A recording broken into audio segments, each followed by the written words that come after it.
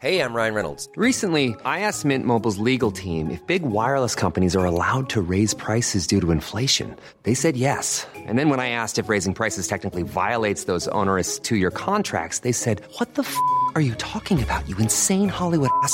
So to recap, we're cutting the price of Mint Unlimited from $30 a month to just $15 a month. Give it a try at mintmobile.com/switch. $45 up front for 3 months plus taxes and fees. Promo rate for new customers for limited time. Unlimited more than 40 gigabytes per month. Slows full terms at mintmobile.com. There's never been a faster or easier way to start your weight loss journey than with PlushCare. PlushCare accepts most insurance plans and gives you online access to board-certified physicians who can prescribe FDA-approved weight loss medications like Wegovy and Zepbound for those who qualify. Take charge of your health and speak with a board-certified physician about a weight loss plan that's right for you. Get started today at plushcare.com/weight loss. That's plushcare.com/weight loss. plushcare.com/weight loss. The Square Ball Podcast. Hello there and welcome to the show. Dan here with Phil Hay from The Athletic. The start of Kaiser Chiefs week here on the Square Ball Podcast. More details on that in just a minute or two.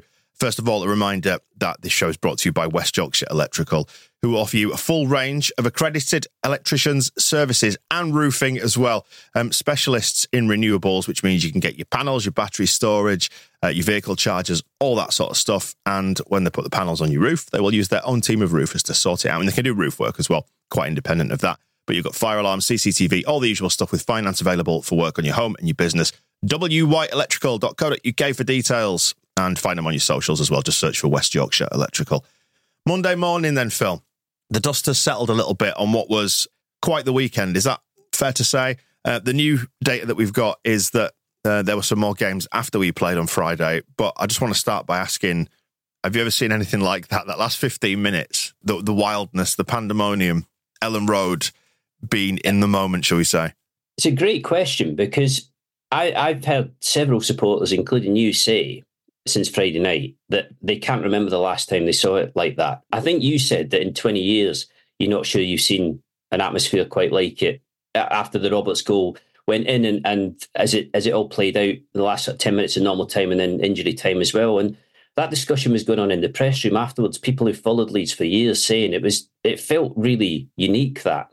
And it was absolutely wild. And it was making me think over the weekend. I mean, the stadium redevelopment has been in the ether at Leeds for a good 4 or 5 years now, and it's never really got moving. It's never really moved forward. The 49ers will press the button on it at some stage, but it will be promotion dependent as it always has been. And to this point, even though when they first bought Radrizzani out last year, there's kind of suggestions from people around them that there might be announcements about stadium development before the turn of the year, which hasn't developed. And I think at the moment, everything is just fixated on promotion. But it got me thinking about how it is that you go about changing a stadium like that, which has to change and has to be upgraded. And you know that commercially, the arguments to that are all entirely sound and totally valid.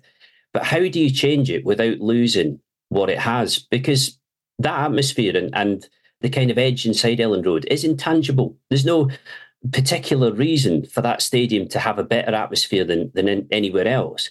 But it just does. And the ability of the crowd to make teams at Ellen Road melt. And occasionally it's their own team. You know, I've seen occasions where the Ellen Road crowd has made Leeds melt. But the way in which it does it to the opposition is quite remarkable. And you saw that on Friday. I mean, Leicester, for a lot of the second half, had Leeds in the palm of their hand. And you could see in Maresca's face that he couldn't quite believe the way in which it had all got completely out of control. And at the point where it did get out of control, you see opposition players lose their marbles as people around them in the stands are kind of losing their heads. And it does clearly affect the clarity of thought. There was just no way, I didn't feel, that Leicester were going to get back into that once it went 1-0. You could only see Leeds winning it at 2-1 as Leeds were piling forward in search of a third goal. You could only see it going to 3-1. My editor on the night messaged me as it went into injury time and said, Leeds will score a third here, even though, you know, there was an argument to say, sit back, protect what you've got. It just wasn't how it was because Leicester had the train of thought, you know, the thread of Leicester's performance had gone completely. And in no way did I call Friday night at the point where Leeds were 1-0 down. But I did say to Rob Tanner, our Leicester City writer who was there with me, I said, we've seen some weird things go on here late on at Ellen Road, even when you think the game might be up or even when you think it's one of those evenings when it isn't happening. because it would be hard to deny that there were periods in that second half where it just did not feel like it was going to happen. It was completely off the chain, that last 15 minutes. I mean, it actually was quite flat at times prior to that because Leicester kind of had the grip of the game in their hands, didn't they? They were obviously in front and there was a little bit of tension in the air and the Leicester fans were kind of lording it over the Leeds fans.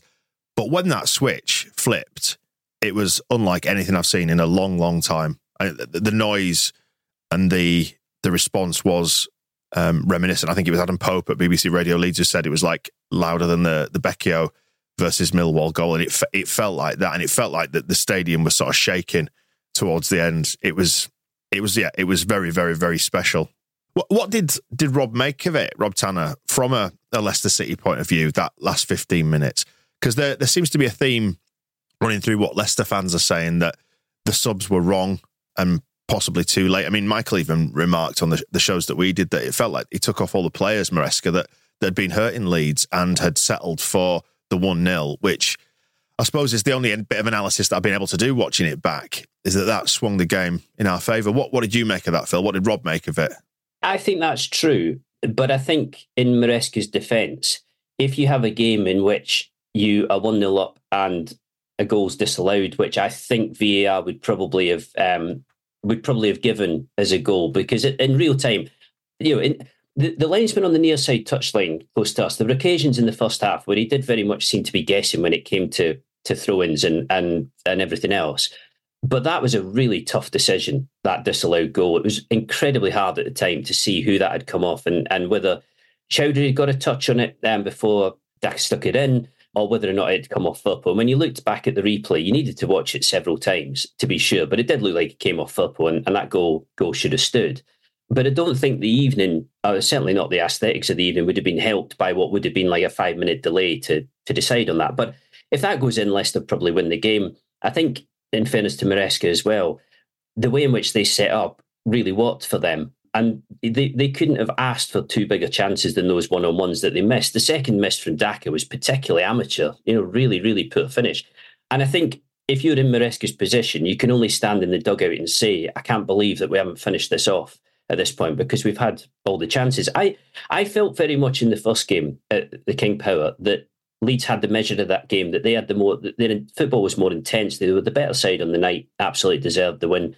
I felt for parts of the game, long parts of the game on Friday, that Leicester had Leeds' number, and particularly in the second half, seemed to have set up perfectly. It was really working for them the way they were playing. They created the chances they would have wanted to create. I wonder how significant it was that Vardy wasn't able to be in the squad, because those are exactly the sort of chances that you look for with Vardy, going through beyond the last man, one-on-one. And he's usually deadly in those situations. And because they missed those chances, that was what made you start to think, perhaps there is something left in this, and perhaps there is going to be, a really, really big swing.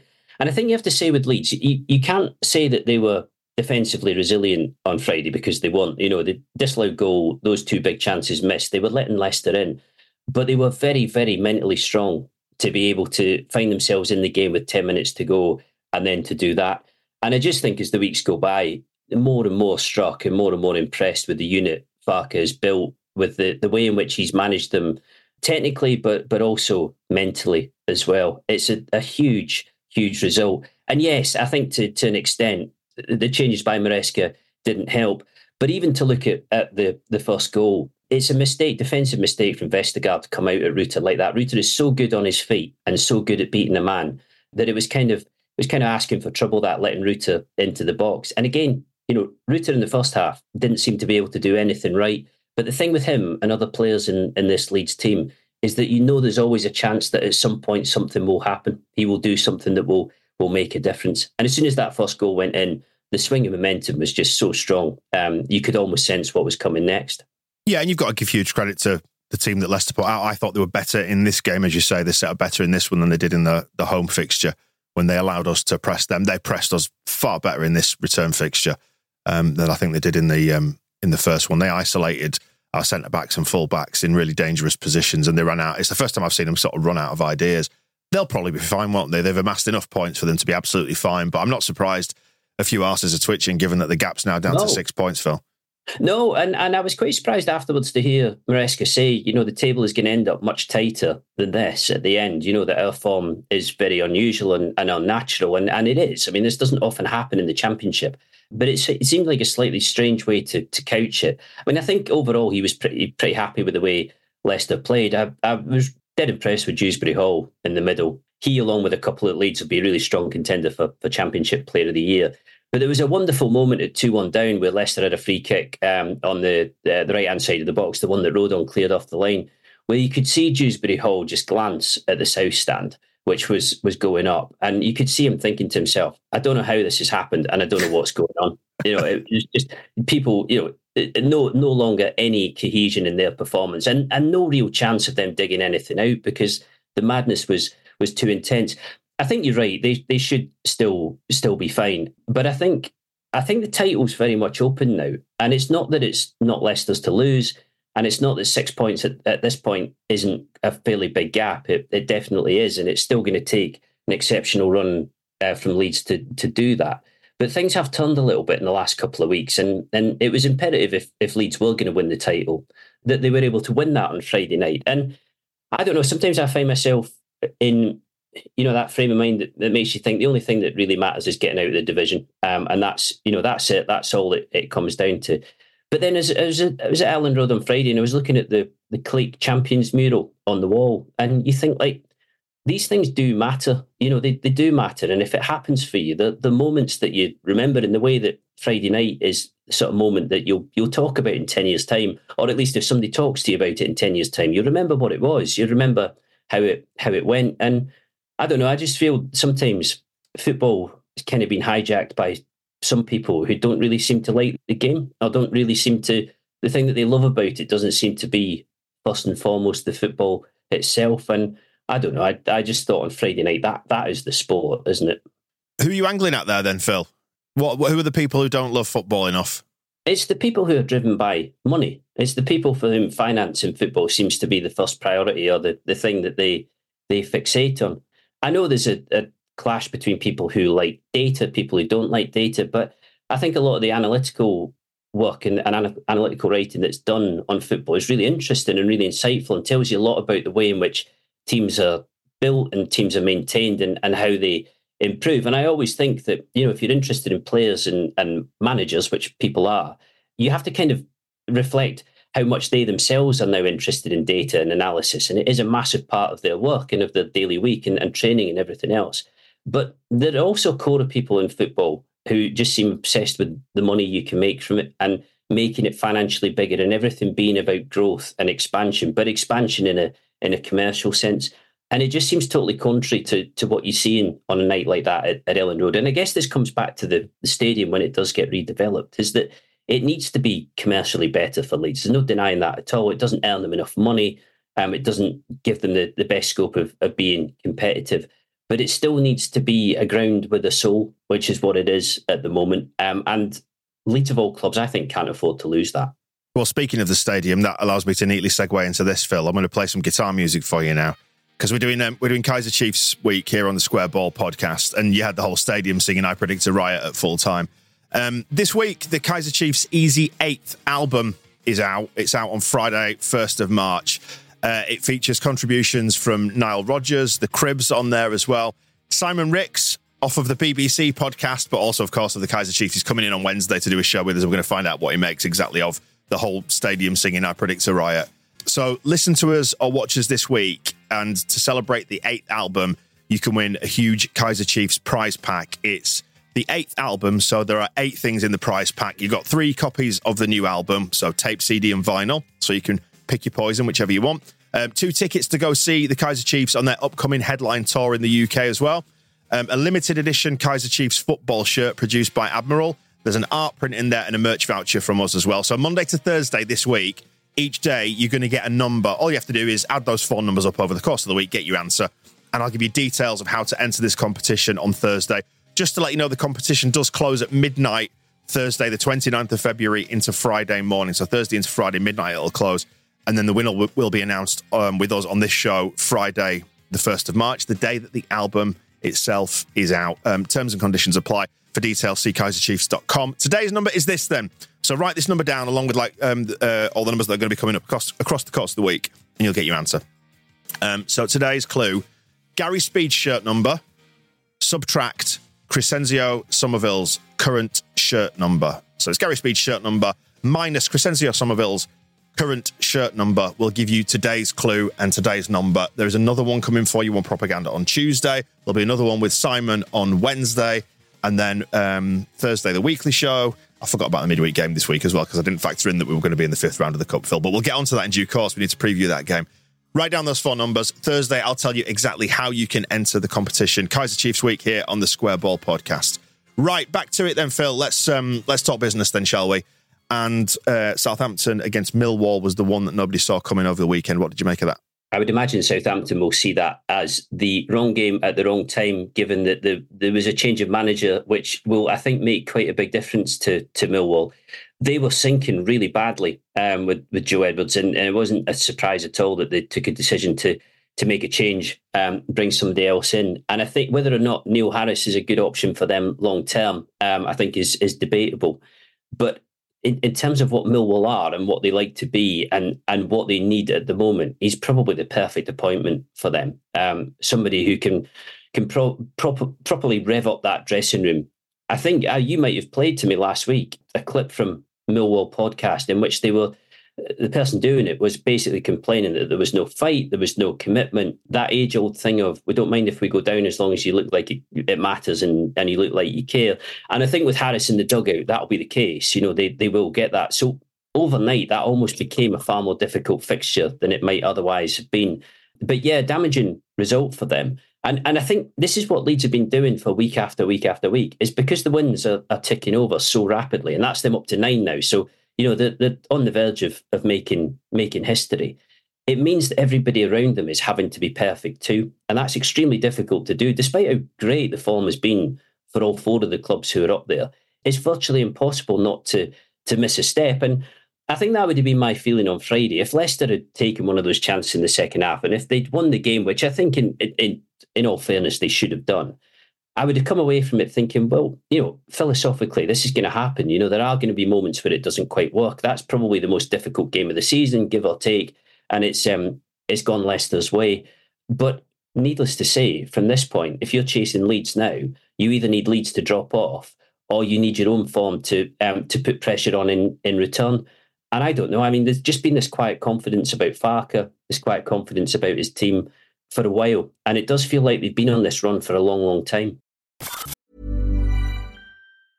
Cool fact, a crocodile can't stick out its tongue. Also, you can get health insurance for a month or just under a year in some states. United Healthcare short-term insurance plans, underwritten by Golden Rule Insurance Company, offer flexible, budget-friendly coverage for you. Learn more at UH1.com. Ryan Reynolds here from Mint Mobile. With the price of just about everything going up during inflation, we thought we'd bring our prices down. So to help us, we brought in a reverse auctioneer, which is apparently a thing. Mint Mobile Unlimited Premium Wireless. How to get 30, 30, bit to get 30, bit to get 20, 20, 20, bit to get 20, 20, bit to get 15, 15, 15, 15, just $15 a month? Sold! Give it a try at mintmobile.com/switch. $45 up front for 3 months plus taxes and fees. Promo rate for new customers for limited time. Unlimited more than 40 gigabytes per month. Slows full terms at mintmobile.com. Hey there, it's Michelle Norris. I'm host of a podcast called Your Mama's Kitchen. When I travel, I'm usually looking for a way to find a taste of home when I'm not at home. And one of the things I love to do when I am at home is entertain. And Airbnb allows me to do that. When I was in California recently, I rented a house that had a great kitchen. And when we were sitting around the table, we were all thinking, we're in someone else's house. Someone could be in all of our homes as well. If you have a home, but you're not always at home, you have an Airbnb. Your home might be worth more than you think. Find out how much at airbnb.com/host.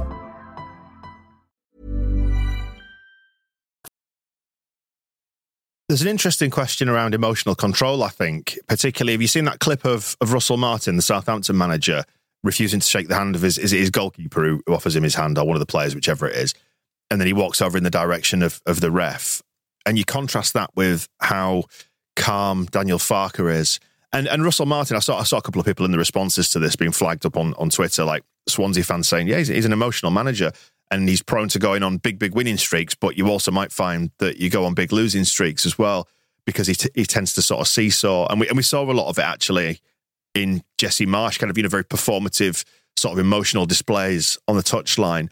And Farke has been kind of the antithesis of that, really, hasn't he? He's always acted like, and it's something we've spoken about in recent weeks, about, how he just seems very kind of stoic and philosophical, and he's almost just seeing this one through to the last 5 or 6 games of the season, which is the time that he always flagged up right from back at the start, didn't he? He said, those are the ones that matter, not now. It's going to be really interesting to look back at the end of the season at what he said at the outset and how it's matched up with what's actually happened. Because at the moment, there's a lot of correlation between how he predicted this would go and how it actually has gone, particularly the difficult first month that he anticipated and the sort of bumpy start, I think, as he put it. There's no precise formula to this, because it's not to say that emotional coaches aren't good. I mean, when on the day when Hernandez scored that goal against Swansea and Leeds were really, really on the brink of promotion, huge result, we angled our match piece around watching Bielsa in the dugout for those 90 minutes. And it was so emotionally charged and so frenetic from start to finish that you wondered how he could kind of take that game after game after game, his body and his mind. So he was very different in that respect. Farke is an extremely, extremely calm guy, and I think has been all season. Hasn't panicked in moments where it might have been possible to panic. I think if you're being honest about it, there haven't really been that many stretches where it looked like it was getting out of hand, but there was that little difficult period before the turn of the year, particularly after the defeat to West Brom. And I think he almost acknowledged at that stage that for the first time he was being questioned. People were starting to ask about the results away from home, looking for a change there, which we've definitely had. But he's been rational about things as well. I mean, whether or not you think Leeds were lucky on Friday, and I think you have to be honest and say that to a degree they were, I don't think that's happened much this season at all. And in actual fact, I think if you went through penalty decisions in particular, some that haven't been given, you would probably take the view that Leeds have had the rough end of the stick minus VAR than they've had the smooth end of it. And that's not in any way to suggest that I would advocate VAR coming into the Championship, because I don't think we've missed it at all. And I know it's easy to say that on nights like Friday when Leicester would have probably been awarded that second goal rather than it being given offside. But I would still apply it to the Rotherham game, where there was the foul from Peltier on Dan James, I think, which, looking back again, should have been a penalty. It definitely was. But that's what they call the rub of the green, isn't it? And it comes down to things evening themselves out, which I genuinely believe that they do season after season. So I don't think in any way this year Leeds have been a lucky team. I think that is probably the first night, Friday, where they've really got away with a situation that they shouldn't have got away with.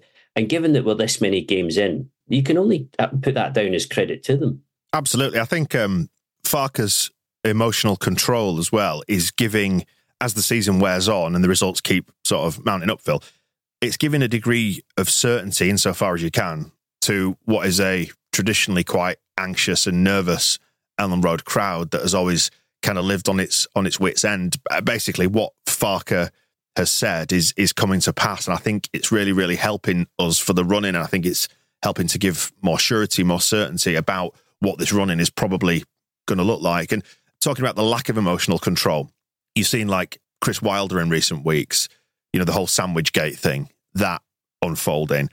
And you've seen, and I suspect, and I don't know if I'm wrong, I'm projecting, and tell me what you think about this. You see in him a guy who has gone in there trying to fire up that Sheffield United team to make them fight, to try and survive.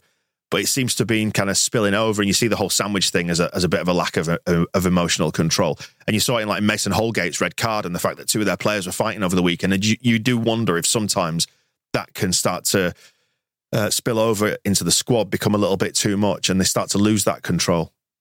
I think there's an added element to that, which is that Sheffield United are going down, and have been going down for a long time, and have just not at any stage got it together this season. And I was watching as one of the goals went in over the weekend. I was watching their keeper just kind of punch it back into the net, and you could always see in his body language him saying, "I've been doing this for week after week after week, and here we go again." So, as you'll remember with Dennis Wise in Leeds when Leeds went down, these situations do manifest themselves into a bit of poison in the dressing room, a bit of bad feeling, a general lack of emotional cohesion, because everybody is so angry about what's going on. on the flip side, you would have to say that Wilder did quite a job with Sheffield United getting them promoted. So in different circumstances, perhaps that works for him in a different way. And obviously, if Leeds do go up, then Farke has the challenge of making sure that they're competitive in the Premier League. And if they're not, and they come under pressure early on, then that asks something different of him. But this hasn't been a doddle for him. It's not been a sort of plain sailing season where it was all set up at the start. It really wasn't. And I think you do have to repeatedly stress, what you were kind of seeing at the outset was a team that was a long way from being finished in early August. Team and a dressing room and a club who still had a lot of problems to resolve. And he managed that really carefully, really steadily, said the right things, did the right things, didn't cause fights that he didn't need to start, but did pick fights that he felt he needed to win. So Nonto, for example, and Sinisterra and others, leaving them out. You have to say that when he's decided to draw the battle lines, he tends to come out on top with it. And it has been a really good performance at this point. And I think the thing that sticks in my head constantly is the way that he bangs the drum of 2 points a game, 26 wins. Worry about the table when we get down to the last 5-6 games, which we're starting to get pretty close to now. And it's done the trick for him. It's just given a bit of a tunnel vision that's prevented any kind of awkward or complicated headlines for him, prevented any narrative outside of what he'd like you to be talking about or thinking about or writing about. It's just been extremely steady, and it was 100% what they needed. I think it was Pat Bamford, wasn't it, who touched on this in one of the post-match interviews over the weekend, just sort of saying, he's telling us to keep calm. This is Farke, and he's saying, aim for those 2 points per game and we'll see where it takes us. And I think it was Bamford who anyway said, and he's been proved right so far. So, yeah. Fingers crossed we just maintain that momentum, and the games in front of us now, a golden chance for us to build on and capitalise on that. Just got to hold our nerve and keep our course, haven't we, really? Yeah, I think, though, there's a difference between telling people to stay calm and projecting that message in a way that makes them think that you are and gives them confidence that you are. It's fine, doing the Corporal Jones thing of don't panic. But when you're saying to people, just focus on this, concentrate on that, they then, for example, players need to hear you saying the same things when you speak publicly. They need to avoid a sort of contradiction of message, which means that you're telling them one thing behind the scenes to try and keep everything together. But actually, when you're pressed by journalists or anybody else, you're saying something different, or you're giving a different impression, or you're making your own levels of confidence seem lower than they ought to be. And that's probably the thing. It's pretty authentic and genuine with Farke. The calmness that he's giving off, that seems to be coming from him. You don't feel like it is performative, and you don't feel like it's being put on. It feels as if it is pretty inherent.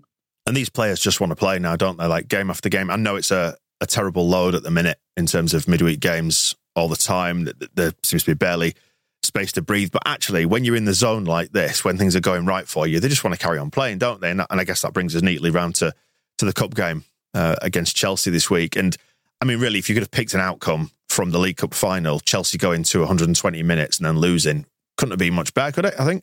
It feels like a pretty horrible tie for Chelsea, which is not to say that they won't win it, because they do have a very good squad there. But at Stamford Bridge as well, I can't see the mood being anything other than fairly flat after what went on against Liverpool yesterday. I think particularly what went on in extra time, and just the complete lack of commitment to trying to win the game in that period, despite the sort of state that Liverpool were in with players going off injured and such a young team.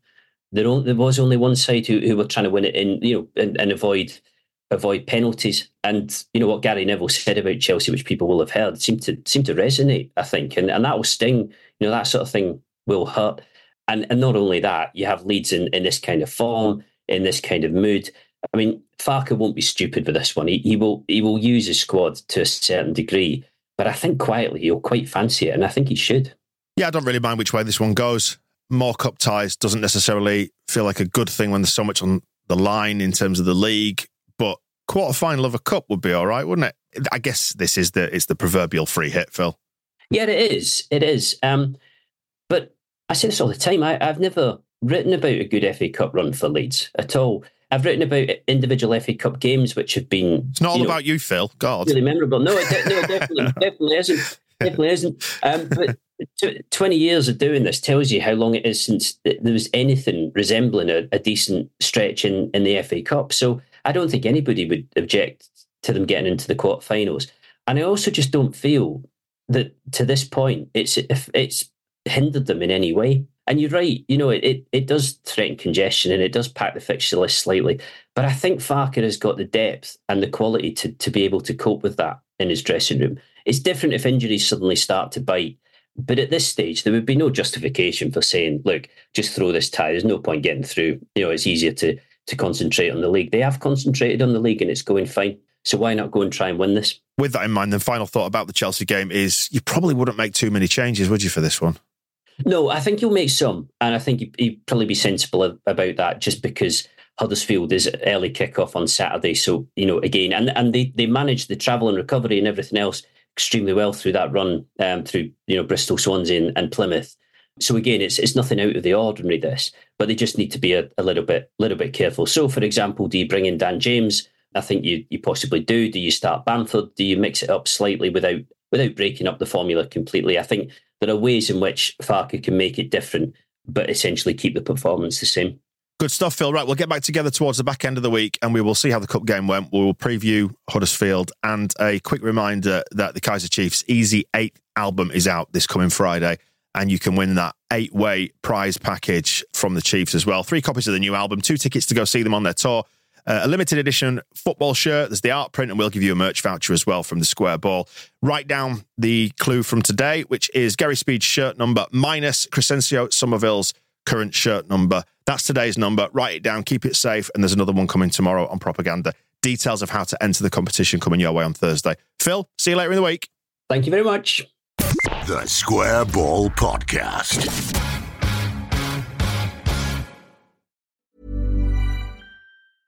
Small details are big surfaces. Tight corners are odd shapes. Flat, rounded, textured, or tall. Whatever your next project, there's a spray paint pattern that's just right. Because Rust-Oleum's new Custom Spray 5-in-1 gives you control with 5 different spray patterns. So you can tackle nooks, crannies, edges, and curves without worrying about drips, runs, uneven coverage, or anything else. Custom Spray 5-in-1. Only from Rust-Oleum. Even on a budget, quality is non-negotiable. That's why Quince is the place to score high-end essentials at 50 to 80% less than similar brands. Get your hands on buttery soft cashmere sweaters from just $60, Italian leather jackets, and so much more. And the best part about Quince, they exclusively partner with factories committed to safe, ethical, and responsible manufacturing. Elevate your style without the elevated price tag with Quince. Go to quince.com/upgrade for free shipping and 365-day returns. Mom deserves the best, and there's no better place to shop for Mother's Day than Whole Foods Market. They're your destination for unbeatable savings, from premium gifts to show-stopping flowers and irresistible desserts. Start by saving 33% with Prime on all body care and candles. Then get a 15-stem bunch of tulips for just $9.99 each with Prime. Round out Mom's menu with festive rosé, irresistible berry chantilly cake, and more special treats. Come celebrate Mother's Day at Whole Foods Market.